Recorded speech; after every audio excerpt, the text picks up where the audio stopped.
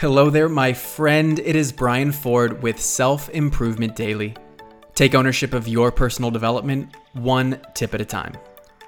I wanted to introduce you to an interesting thought shared by this weekend's self-improvement sit-down guest, Matthew Zachary.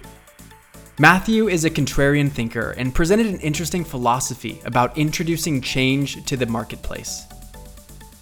In describing this thought, he mentions a book that has a very logical title for the topic.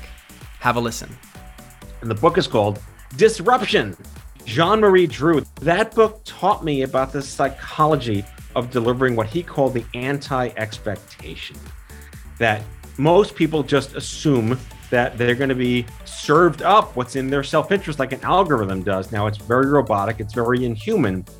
And Steve Jobs kind of owned this philosophy too, is never give someone what they want. You deliver what they never knew they wanted or needed. And that's anti-expectation. So like a good example of that in the book is when Coke launched Diet Coke. It was the first company to launch their own competition. It was the opposite. Like, why would you do this to yourself? You have a perfect product and it worked. It takes an extra step of empathy to do, but being able to deliver on the wants and needs of others before they voice them to you is a game-changing skill to develop. And I think similarly, it applies to yourself and your own development. If you continue meeting your own needs as they exist at face value, you're going to be missing an opportunity to dig deeper and get to the root of what would be most valuable to you. Anyway, Matthew shares a lot of incredible insight in the interview.